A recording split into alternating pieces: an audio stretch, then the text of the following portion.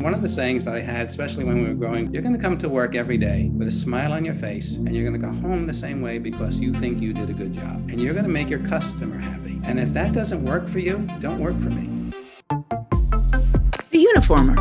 Insights and interviews into the people and companies that drive the markets for uniforms, image apparel, and public safety equipment. The Uniformer is a production of the North American Association of Uniform Manufacturers and Distributors, the NAUMD. Hello, welcome to The Uniformer. I'm Rick Levine from the NAUMD, and I'm delighted to be sitting here today with Harvey Klein, who today we will introduce as business coach and a uniform industry veteran and a uniform industry expert. I've learned so much from Harvey over the years in this industry. I cannot tell you, dear listeners. So Harvey, thank you so much for agreeing to be on the podcast. Well, thank you for inviting me. I appreciate the opportunity. Excellent. Many listeners will know who you are if they've been a part of the NAUMD world, of course, and in the uniform industry over the decades, but perhaps you could give a little bit of the autobiography background of how you came into this industry, talk about Red the Uniform Tailor. And like any normal kid, I left for college and thought I was going to be an engineer. And I actually am a graduate engineer, worked in the jet aircraft overhaul industry for a few years.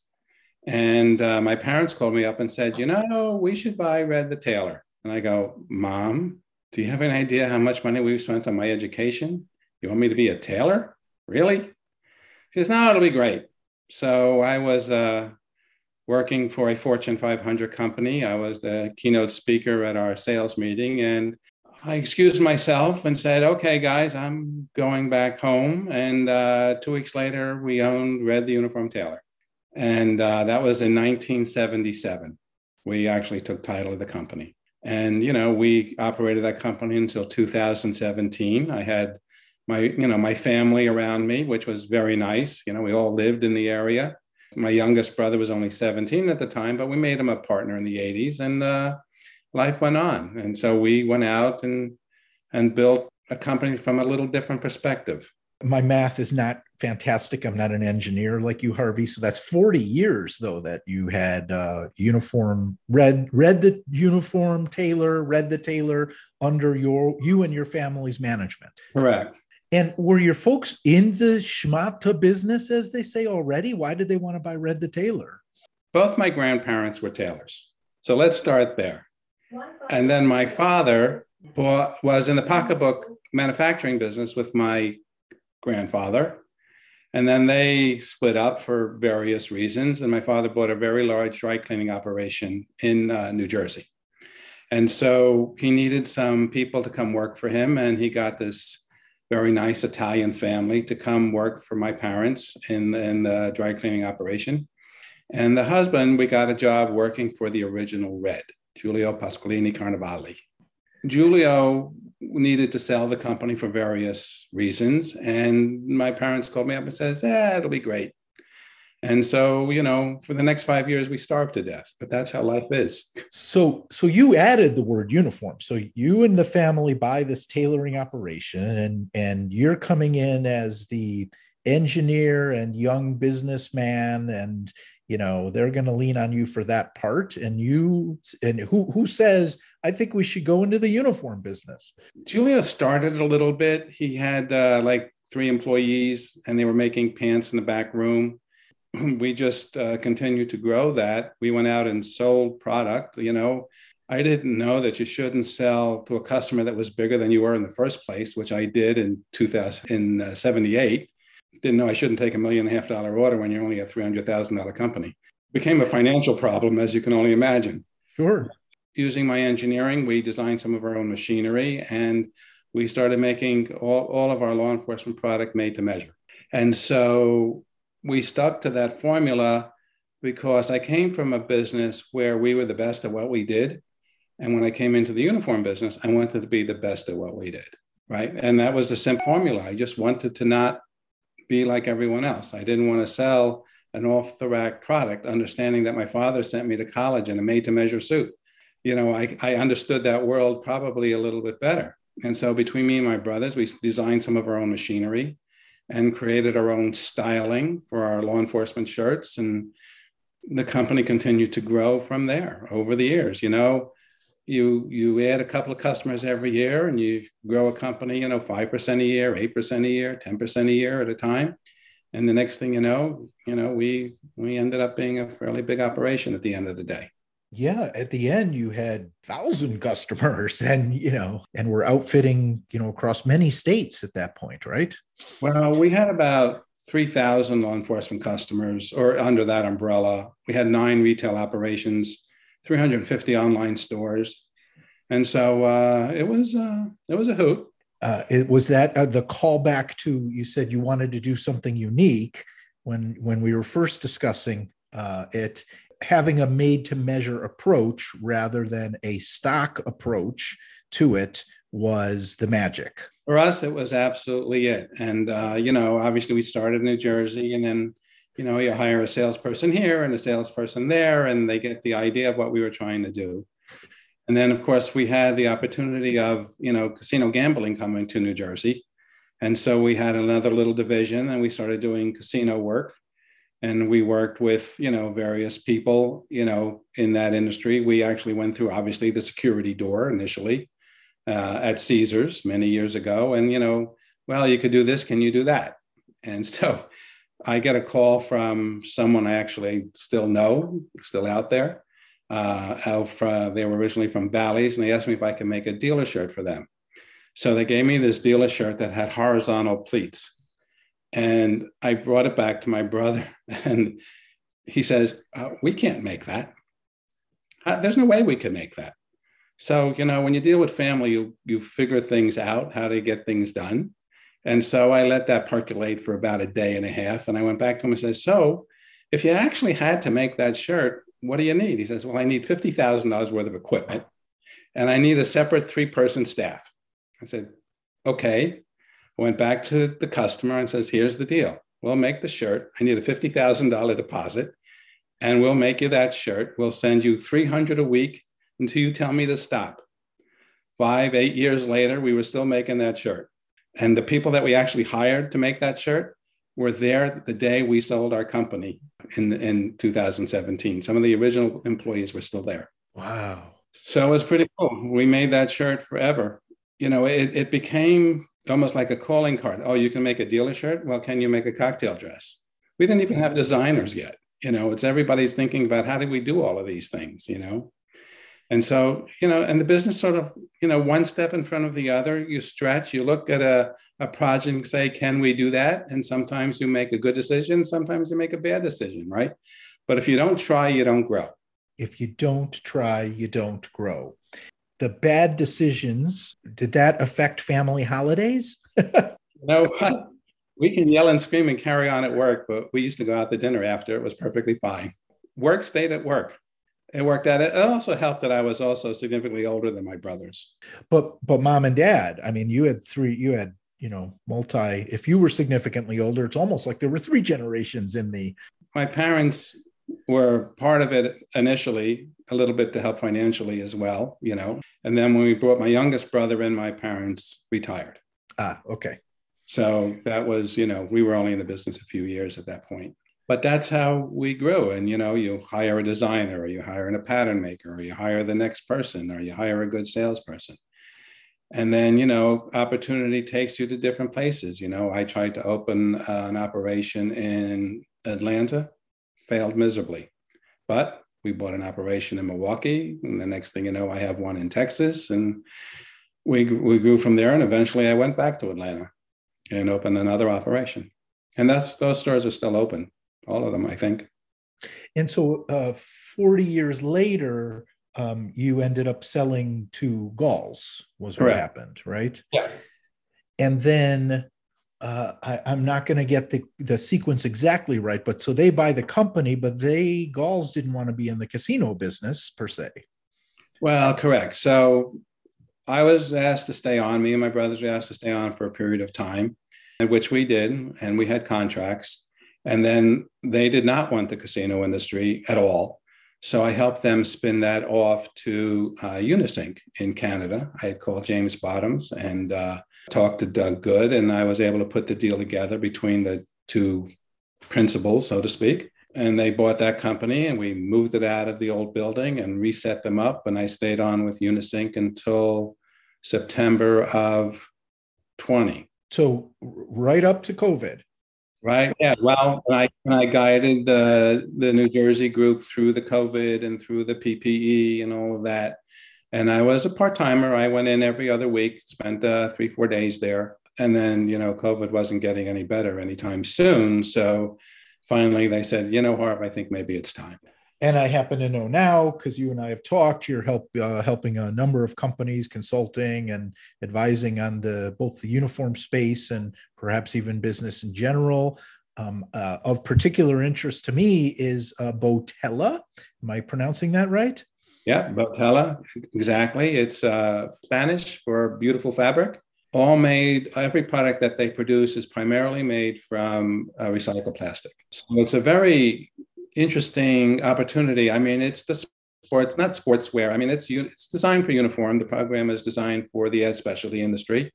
So it's polo shirts, it's t-shirts, it's Henleys, it's quarter zips, and it's a couple of dress shirts. And that's where we're starting.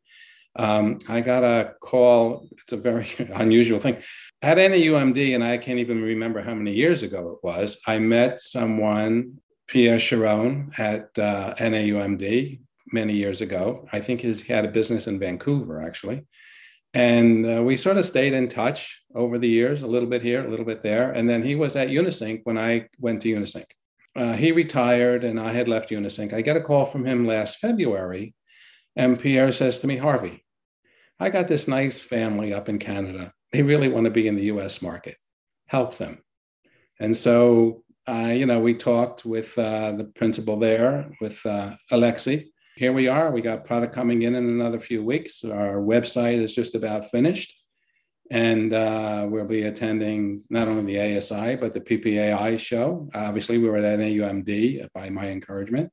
I think the product line is very cool, very today, very where the industry needs to go. We can't keep throwing plastic bottles in the ocean. It has to stop. Yeah, no, I really appreciate the mission. I want to support that as much as possible. Martex is, as you know, huge in that space with plastic bottles as well. And they recently participated in a sustainability webinar that we had done. And so it's definitely on my mind. And then for Botella, you and the team there had submitted for an NAUMD award, and that was recognized by the judges as well as a up and coming new innovative product. So it's great to see that is entering the stream, and in the promotional products world, which burns through a billion polos a year. So and then of course there's going to be application in the uniform space as well.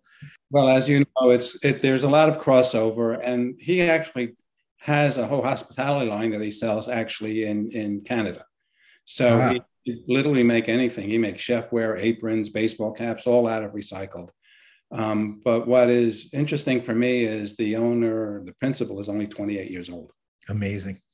So I have shoes older than this kid. I love that.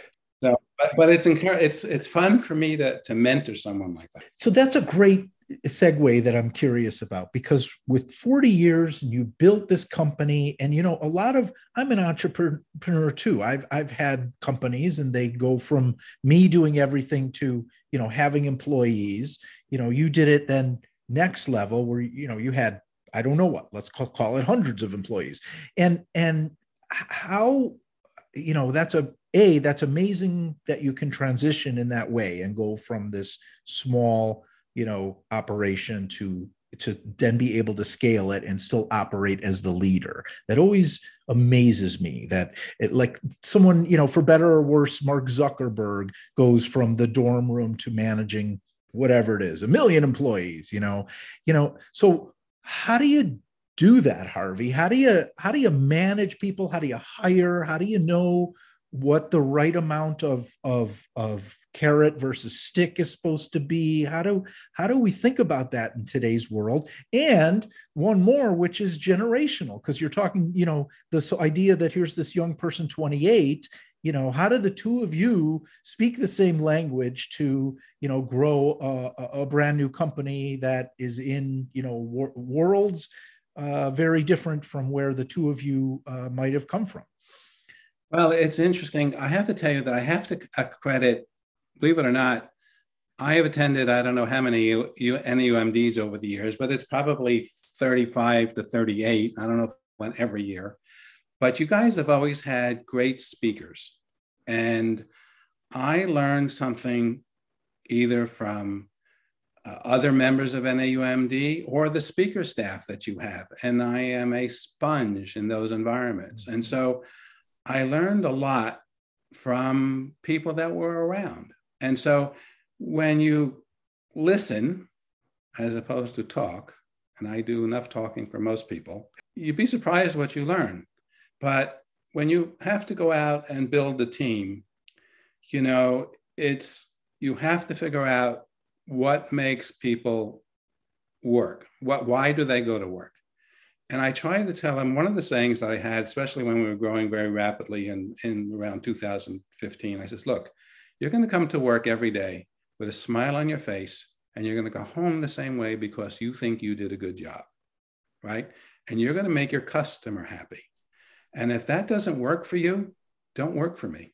Please leave. So I encouraged my staff to enjoy the day. I enjoyed every day I went to work. I absolutely loved it, And so, yes, not every day is easy. Of course it's not. But, the ups were way more than the downs. Let's put it that way. But when you talk to a staff that you can say, okay, here's your job. This is what we expect you to do. And I want you to enjoy doing it. When you have a customer and you make that customer happy, you should feel good about that. And that became the premise of everything.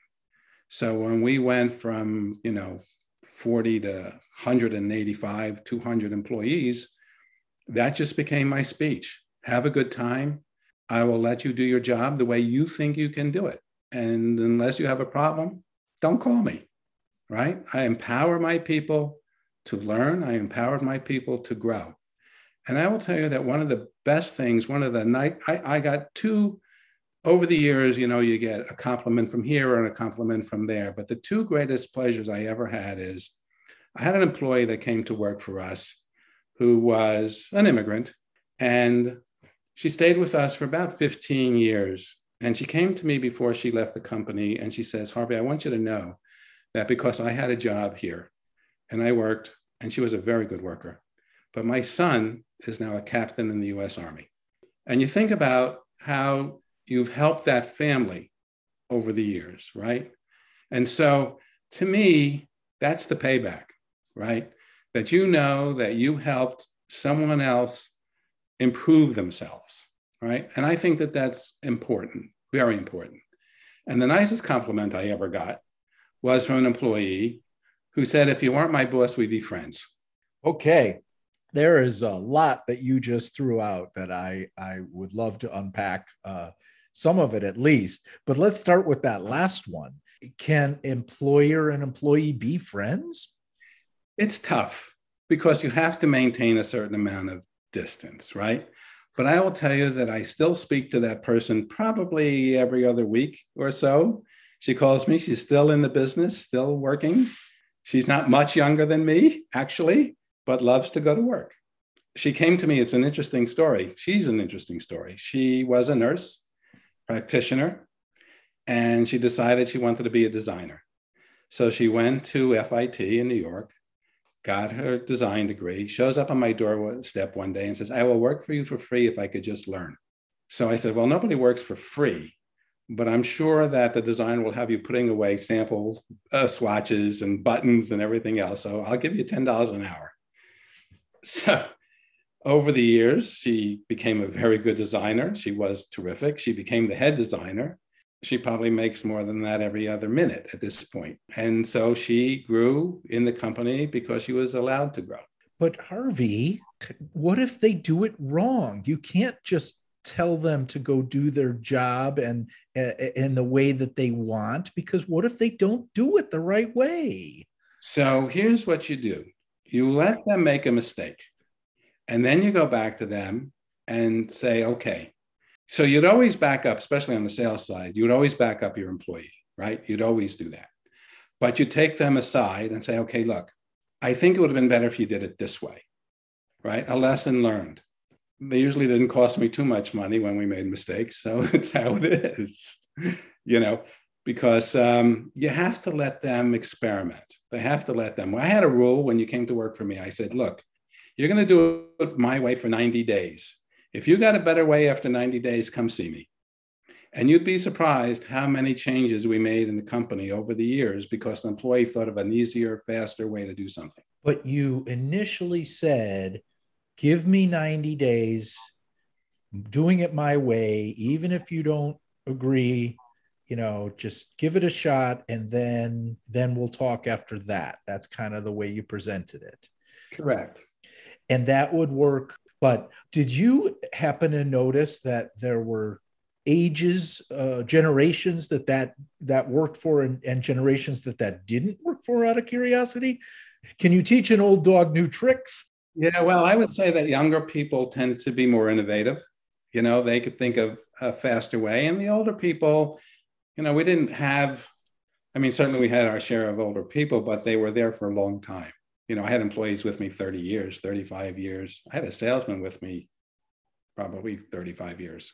And so they learn, and they know how I think, and they know how I've always respected them, and they needed to respect me. And if that didn't work, then eventually they'd leave. Not everyone was a winner, I'm sure, but you give the people an opportunity to learn. You could say all of those wonderful things during the interview process, but so many companies right now are struggling to find people, hire people, and keep people. What do you think? Would your approach be different today, given how much of a struggle we seem to be having finding and keeping good people? Or said another way, what was your approach to recruiting and hiring, other than, if you can't smile at the beginning of the day and at the end of the day, which is not to be sloughed off. I really like that approach. That's saying, hey, if you're not going to be happy here, you best, let's just shake hands and part ways now, because, if you can't approach this as a happy experience, then you're not going to fit in here. Interestingly, Mike Fadden, current CEO of Galls, on an episode a few episodes back, said he hires optimists. That's his recruiting approach, and it reminds me a little bit of what you're talking about. Of, if you can't start the day with a smile, you're probably, not going to work out for us here. And it's a little bit like the optimist attitude in essence. What do you think of that? Very, very much so. And so, and you have to look at the team that you already have around you. So when you bring someone in, you have to decide whether that person's going to be comfortable with their coworkers as well. Because the coworkers in my world, my coworkers will come to me and say, hey, that guy's not holding up his end, or he's in trouble. So, my staff, knew that they can come to me with those situations. But to hire today, I will tell you that it's probably a lot more complicated. But, I refer to it as, are the lights on? When you look in a person's eyes and you see, are they bright or are they not bright, right? Do they seem to be eager to learn? Do they seem to be totally interested in what you're doing? Because the funny thing about the uniform industry, from what I've gathered over my 40 years, once you're in, you never leave. People just stay in this business forever. How many retired guys do we know around the industry that are still, like me, hanging out, doing whatever all we do, right? There was 3 or 4 of them at the last trade show. They all should have been retired. But, this is what we know. This is what we like. And if we like the business, we stayed. But hiring people today is different because the carrot is very different. People today, they want to be given instruction on what their responsibilities are, but then they want to go about doing it on their own, meaning that they want to figure it out to a certain degree by themselves. And they want to be able to have the ability to work hard, but they also want to have the ability to play hard. And so I refer to it as, can you burn the candle at both ends? That's what my father used to say. Harvey, you're burning the candle at both ends. I said, well, if you can't do that, it's not fun. That's just part of it. What makes a person happy? If they say, well, I only want to work 20 hours a week, well, that's probably not going to be my employee. But if I have an employee who says, well, I'll get my job done, and some weeks I'll work 60 and some weeks I'll work 30, I'm okay with that. Is it and it depends on the job description. Is it project driven, or is it line, if you don't show up to work, the next person doesn't have work? I mean, we had all classes of employees, right? I had people making $10, $15 an hour, and I got people making, a couple of $100,000. So, it's not the same answer for everyone.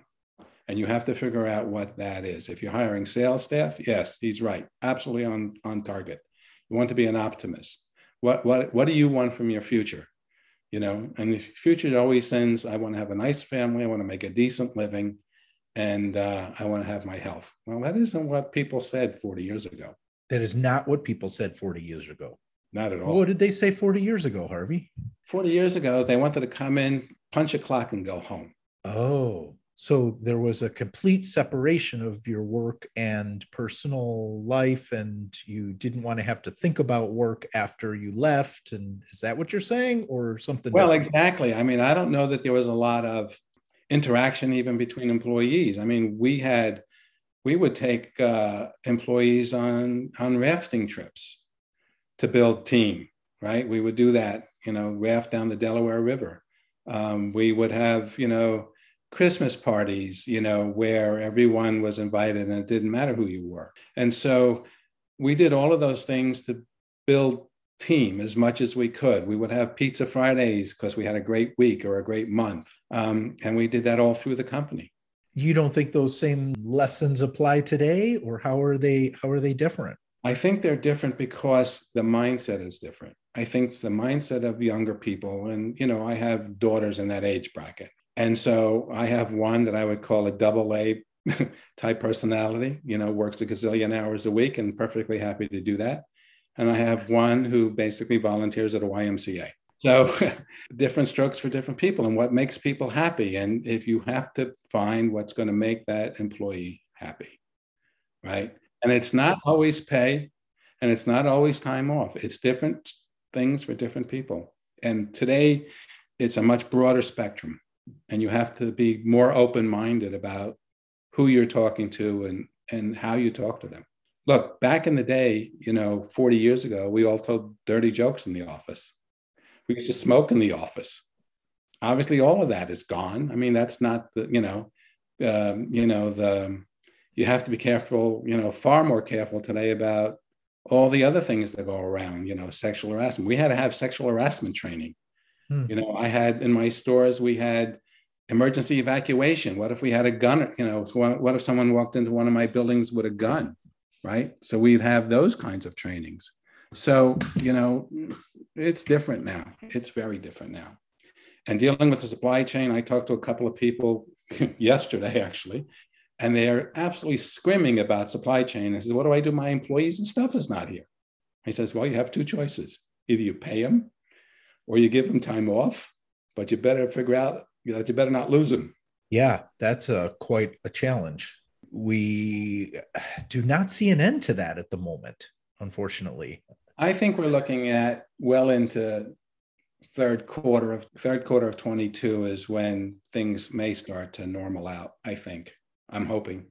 That has just been a big shock, I think, to our industry at how painful the supply chain, became. And of course, our industry is no different than any other manufactured, good. But we have the difference of outfitting critical industries and, first responders and, organizations that if they don't continue to operate, our country, in essence, falls apart. Or any country. I mean, the people that are members of our organization are outfitting, millions of workers in, dozens of countries. And if we can't I've been phrasing it lately that I think we got spoiled, Harvey. We just assumed we could move product around the planet basically for free whenever we felt like it. Like it was so cheap and easy to move product around the planet, and all of the sudden, bam, overnight, it seems, we just can't do it. And even when we can, it's hugely expensive. And I mean, is that the biggest problem facing our industry right now? Well, I would definitely say that supply chain is certainly currently the bigger industry, more than the employee shortage, because there's a couple of facets there. First of all, think about the U.S. government. When they buy uniforms, they're Barry Amendment, right? They have to be 100% made in America, American product, American findings. It's American. There's a reason for that. The reason is, if we have to go to war, who are we going to go to war against? We certainly can't be making our military garments in China or in Vietnam or Russia or any other part of the world, right? They have to be made here so we can control it. So it's somewhat our own fault. And I'm going to say it that way simply. You have a number of factors. First of all, when it came to the fabric, you had the dyeing issues and the EPA, and they didn't have the technology to really clean that all up properly, right? And then you have the situation of chasing cheap labor, right? And so it became too easy, to chase the cheap labor. I'll give you an example. I was making some chef coats for a customer domestically, and they were costing me about $4.50 to sew them together. I could have made that chef coat in China for 60 cents. What are you going to do? So we would go to customer and say, it's your option. I'll make it in China, but this is what we're faced with. Or I'll make it in the US and you're going to have to pay, right? Well, the American public, as in general, and it's not just our industry. I'm now in North Carolina, and they're complaining about labor shortage and product shortage for the furniture industry. Well, the furniture industry left North Carolina in the last 20 years. And now they want to bring it back. And now there's no one who knows how to make furniture. And so you can't turn the clock back, and you can't crank it up instantly. And with the pandemic that we went through, a lot of people laid off staff, right? And as a result, they don't have staff, and they were not anticipating this huge glut of spending. So, like me, I didn't go anywhere for 2 years. I didn't travel. I didn't go to hotels. I didn't go to restaurants. I didn't get on an airplane, for almost 2 years. Well, now we all want to go, right? I'm vaccinated. I'm ready to go. Where am I going? There's nobody to take my luggage in from the street. And so the other big change that we're seeing, and it's going to be in every industry, is you're going to end up doing more for yourself. The airlines started doing it. When was the last time you used a ticket agent to book an airline flight? Well, the whole industry now, this whole online ordering, whatever it is you want to do, you talk to your local electric company and you got 47 prompts to figure out what you need to do, right? And you got to do it yourself and put it on automatic payment, or don't put it on automatic payment. No, you got to go paperless because we're going to charge you $2 less. This is the world we're in today. Everybody wants to do more with less because they have to. And old folks like me, I find it difficult. I find it annoying, actually. When I look at that lens that you're showing me, and I call back the Harvey Klein that says to his brother, what do you need? Oh, I need equipment. I need technology. And that's then how we can service that client.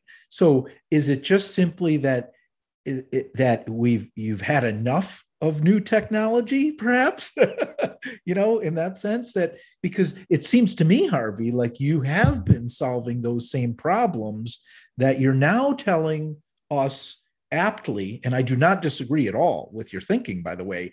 You're saying, hey, you know what? We're going to need to solve a lot of this. And we have an appetite for solving it with technology. So, yes, we're going to put travel agents out of business because they no longer need to help you with ticketing. And we're not even going to need as much staff at the airline because or at least we're not going to need the staff standing at the counter with ticketing or manning that 800 phone line with ticketing, and they were probably wearing a uniform anyway, so we don't need them. You see what I'm saying? It's like, yes, we're going to solve it with technology, and we're not going to need, to keep recruiting truckers because we're going to have driverless cars, and we're not going to need as many sewers because we're going to have machines that can just take the instructions straight from the CAD, and pull the fabric through and cut it and sew it, and bada bing, bada boom. We've got that garment. That's exactly correct. So I was in a BMW factory in Germany, 2019. And the only people actually working there were people that were loading the machine that built the car. They were only loading the parts because the parts had to go in a certain way. After that, the robots built the car. There was nobody, with a screwdriver or a wrench building a car in Germany at BMW. Our industry is going to get like that. We don't have a choice, right? And I see it in a lot of different ways, because you look at, I came from that made to measure world, right? And the clothes have to fit. And in the uniform industry, the clothes have to fit. How many people actually know how to measure for clothes? It doesn't exist. Those young people, they don't know how to measure. They don't even know which end of the tape is up, right? But you have a company like Body Data, which I'm now part of, and there's a few other competitors out there that are doing similar work, or their version of their work. And so now I don't need to have someone who knows how to measure. I need to give them an iPad with a radar gun on it, and I'll walk around you and I will tell you what size you are. And so that is the future, because we still have to get these people measured. They still have to get into clothes that have to fit. And, there's fit like in a commercial laundry, you have that fit, or you have the airline fit, or you have the hostess in a casino fit, or the cocktail waitress, or the dealer program. If you look at those, you have the military fit. So, in 1991, I actually did digital measuring for the US Air Force.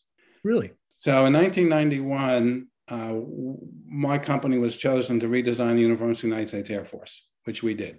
Part of that project was we measured 2,000 women who claimed to be size 8. So you're smiling, and I know why. Because we all know what that chart looked like. And we had these giant machines that we took out. They were similar to what, if you fail the test going through the quick thing at the airport, you got to go through the big box, right? And well, they're radar machines. That's exactly what they are. And so we had these, and we had them in 3 Air Force bases around the country. And we measured 2,000 women, and there was no standard. And to this day, there is no standard for women's clothing.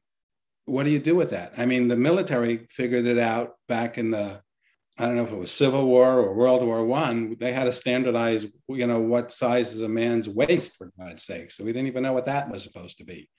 So over the years, the men's sizing became fairly, organized, right? A 17 and a half was a 17 and a half. Now, the 17 and a half is a lot wider than it used to be, but it's still a 17 and a half. But in the women's world, there is no standard. When we did that for the Air Force, we had to create a standard. So at the time, the women's clothing, only about 20% of the clothes fit the women without significant alterations. After we finished and recharted all of that, and I brought in people from Georgia Tech and FIT, and we worked on patterns. We got finished, we got 85% of the uniforms actually fit without significant alterations. Well, obviously that was a pretty big deal at the time. So it was a fairly interesting couple of years for us. I actually was in the Pentagon the morning of Desert Storm explaining to the 4-star general what shade of blue that uniform was going to be when we were done. It was a lot of fun. I did the Air Force Academy for another 10 years. Nice. Well, you were ideal for it because you were doing custom measuring, and you were making it made to measure, as you've used the phrase. And what's interesting to me then is, because now we can measure the individual, and Body Data and others that are providing this type of technology, because we can now measure the individual, I'm smiling because it almost feels like, well, now it's time to go back, to get rid of ready to wear, and everything will just be made on demand. And we will take those measurements, and they will be fed to that BMW assembly line that you're talking about. And the fabric will, So all we need on hand is dyed goods, and the garment will be made and then 24 hours later, shipped off to the customer. So how long till we can have that? Well, I've been saying that now for more than 6 to 9 months, that's how I see the future. Exactly the way you just described it. I don't see any need. I think we're going to have, the retail stores are going to be more like look stores. I want to call them look stores, where you can go in and touch the fabric or actually see the design. And that'll be retail. And then you're going to go over to their kiosk and you're going to go order your clothes online, right? And what you're going to do is you're going to have your body measurements. You're going to have a code that you can send to any retailer anywhere in the world and say, here's my sizes, right? This is what size I am. Please make me my clothes or send me the correct size. We'll transition from, they will send you the size that they think fits the best, to the point where, now there's no inventory. We just have fabric, zippers, and buttons. I think we're looking at 10 to 15 years. And I don't disagree with that. And in some ways, maybe it's on the same schedule the driverless car is on. It could be, but I will tell you, my next car is going to be electric. Right. And my car already, if I go in a straight line, pretty well will drive itself. I'm not comfortable with it going around a curve. I grab the steering wheel anyway, but my car will drive, down the turnpike fairly easily. And the most recent, car that I got, it keeps me in the lane. Adaptive cruise control. Yes, adaptive cruise control. So now I don't even have to worry if I'm getting too close to a car. I just say, always keep me 3 car lengths back. And it just, I might as well be recording a podcast while I'm driving, right? Absolutely. And there's an example of how technology is going to creep into our world every day. And I think every day we go faster. And every day we find a new thing, a new shiny thing that we want. Yeah, what's fascinating to me in the world of apparel and uniforms is we started this conversation talking about how you bought, is it Julio's business, right? You and mom and dad said, hey, he's got a good tailoring business. And what happened is I would show up and Julio would measure me, and then I would feel some fabrics, right, with that he had on hand. And I'd say, yeah, okay, so I need 6 new shirts, Julio. And then I would come back, or he would drop them off to my place of work, where then he had made 6 new shirts based exactly on my measurements. And you just described the same retail experience. It's just Julio is now, Hal the computer, and I walk inside Hal, or I just literally take my phone, and I take a couple of snapshots, and it measures me. And then I've selected, actually the company has selected the fabric for me, because this is what, you picked on Home Depot, because this is what Home Depot, requires I wear. So, now, great. So within 48 hours, now XYZ uniform provider has my Home Depot 6 shirts ready, and my pants, and all we'll have to inventory perhaps is that leather belt and that the sky cap for the uniform, which is still hand assembled, at least in this country. So there are still elements, because Lord knows there's a lot of SKUs. Especially like in a casino program, you might have 100 SKUs that are part of that uniform program, but to be able to do it on demand in the next 10 or 15 years, I mean, that's a huge shift, isn't it? Yeah, well, at the end of the day, you don't want to be the last buggy whip from that. At some point, the world is going to keep moving forward. You're not going to be able to stop it.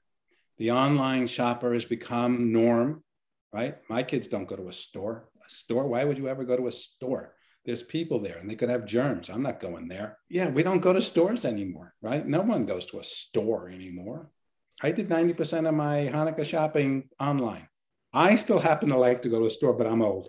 And what's interesting, I was talking with someone the other day about this, and now Amazon's opening all these stores, right? So Amazon's opening bookstores. Amazon owns massive numbers of grocery stores now. Amazon has the Amazon Go or Amazon Fresh, where you don't have to go to checkout. You just go in and you grab the item and you walk out. And it just knows that you picked up that item, and it knows who Right. you are and all of And that. I have an Amazon warehouse 6 miles from me, and I can order whatever I want at 3 in the afternoon, and by 5:30 it's on my doorstep. That's crazy. And I have a Whole Foods here, which is part of Amazon, right? I have Yeah. one. I think they just go in the store, pick it up, and bring it to me. I don't know how they do it so fast. They do it, and so that is, I used to tell somebody about we would get into conversations about delivery, and right now, obviously, everybody is very concerned about delivery, right? We can't get things delivered. So I don't remember what year it was, but it was certainly some years back. And there was a guy at his computer, and he's typing away, and he turns around to his fax machine, and out comes a trombone. That, to me, was the future of the industry.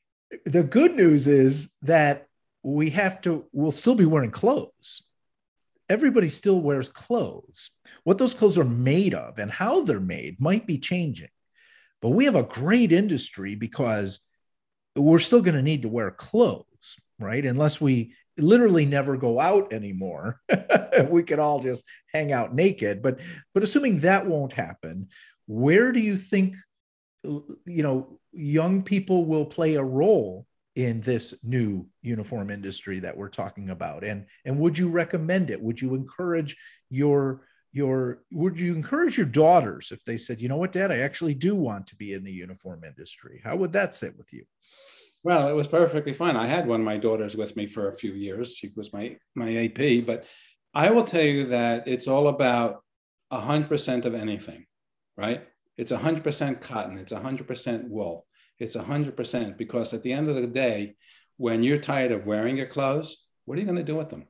What are we going to do with those clothes? They have to get recycled, right? We had that whole lecture on sustainability and recycling at NAUMD just a few short weeks ago, right? How do we sort all those clothes and put them back into the world? Look, the government has been doing it for years. That's what our money is made out of. Our money is made of old denim. The dollar bill is made from denim. How do they get all the denim? Well, they collect jeans, I guess. I don't know exactly how they do it, but that's going to be the future. There's no question that we cannot keep throwing things away. And you go to my daughter's house and you don't get a paper napkin or a plastic straw or a styrofoam anything. And all her soaps in her house are biodegradable or whatever the heck she calls them, right? I mean, she's far ahead of me, because we don't want to ruin the water table or whatever it is where the stuff goes after it goes down the sink. And so that's going to become the norm. And if you go to Europe, they don't have 1, 2 recycling things for trash. They have 5. The brown bottles have to get separated from the green bottles, from the white, clear bottles, from the plastic that's not colored, and then the paper, and then there's the real trash, which you have to take and make a compost out of and bury it in your backyard. I was just on the phone with Sepovet Canada, interestingly, which is a French company, because you're talking about Europe, and they were giving me a massive amount of info on water in relation to growing cotton, in relation to how much water is required if you're actually using polyester. And of course, now you're also into the world, like you're saying, of, well, let's just not even deal with all that. Let's just take these petroleum plastics and make fabric out of that. But how did I get onto that? I guess you talking about water and all of that. And what I was curious is how is that an enticing piece of the puzzle that our industry can look to recruit the next generation to get excited about joining the uniform industry? Is we have all of these textiles that we're burning through. I mean, forget about fashion for a second as a big culprit, but we are wearing out textiles, by the tons every day in the uniform industry. And is that where we can see young people doing some of their best for our industry? Well, look at it in terms of a calling, right? You have police officers that choose to be a police officer because it's a calling. You have EMS workers, you have nurses, you have doctors. they're callings, right? They're not, a police officer's not in to be a police officer because he's making a lot of money. Police officers because it's a calling. If we approach young designers in that same way, say, hey, help us design product that we don't have to dispose of it in some island in the middle of the Pacific Ocean somewhere. Help us get to there. Now that's a different environment. So now you have textile engineers, you have designers working together to make a product that can be used in its next life. And so it becomes a calling. I mean, like anything else, it becomes a calling. Think of it in those terms. So those young designers, and let's be realistic, they are the Gen, whatever letter we're up to, Y, Z, whatever. I don't know. And they all think that way. You know, I was with my grandchildren just the other day, and the restaurant put down plastic straws and they gave them back. The young people coming out now, you know, that's how they're thinking. And if they want to be if they have that design inclination, and many of them do, you know, they're artists, they're designers, they're whatever. And then they're thinking, okay, but now let's apply clean energy or you know, save the planet. You know, we used to call them tree huggers back in the day, but now we're beginning to love those guys. Sure. So you'd recommend the uniform industry? I would recommend the uniform industry to anyone who wants to have just a tremendous career, can be creative, whether you're on the business side, the sales side, or the creation side. There's so much to do and so much to learn. Absolutely, I'd recommend it any day, anytime. Everyone should come to it and be ready to have a smile on their face when they start the day and a smile on their face when they finish the day. Works for me.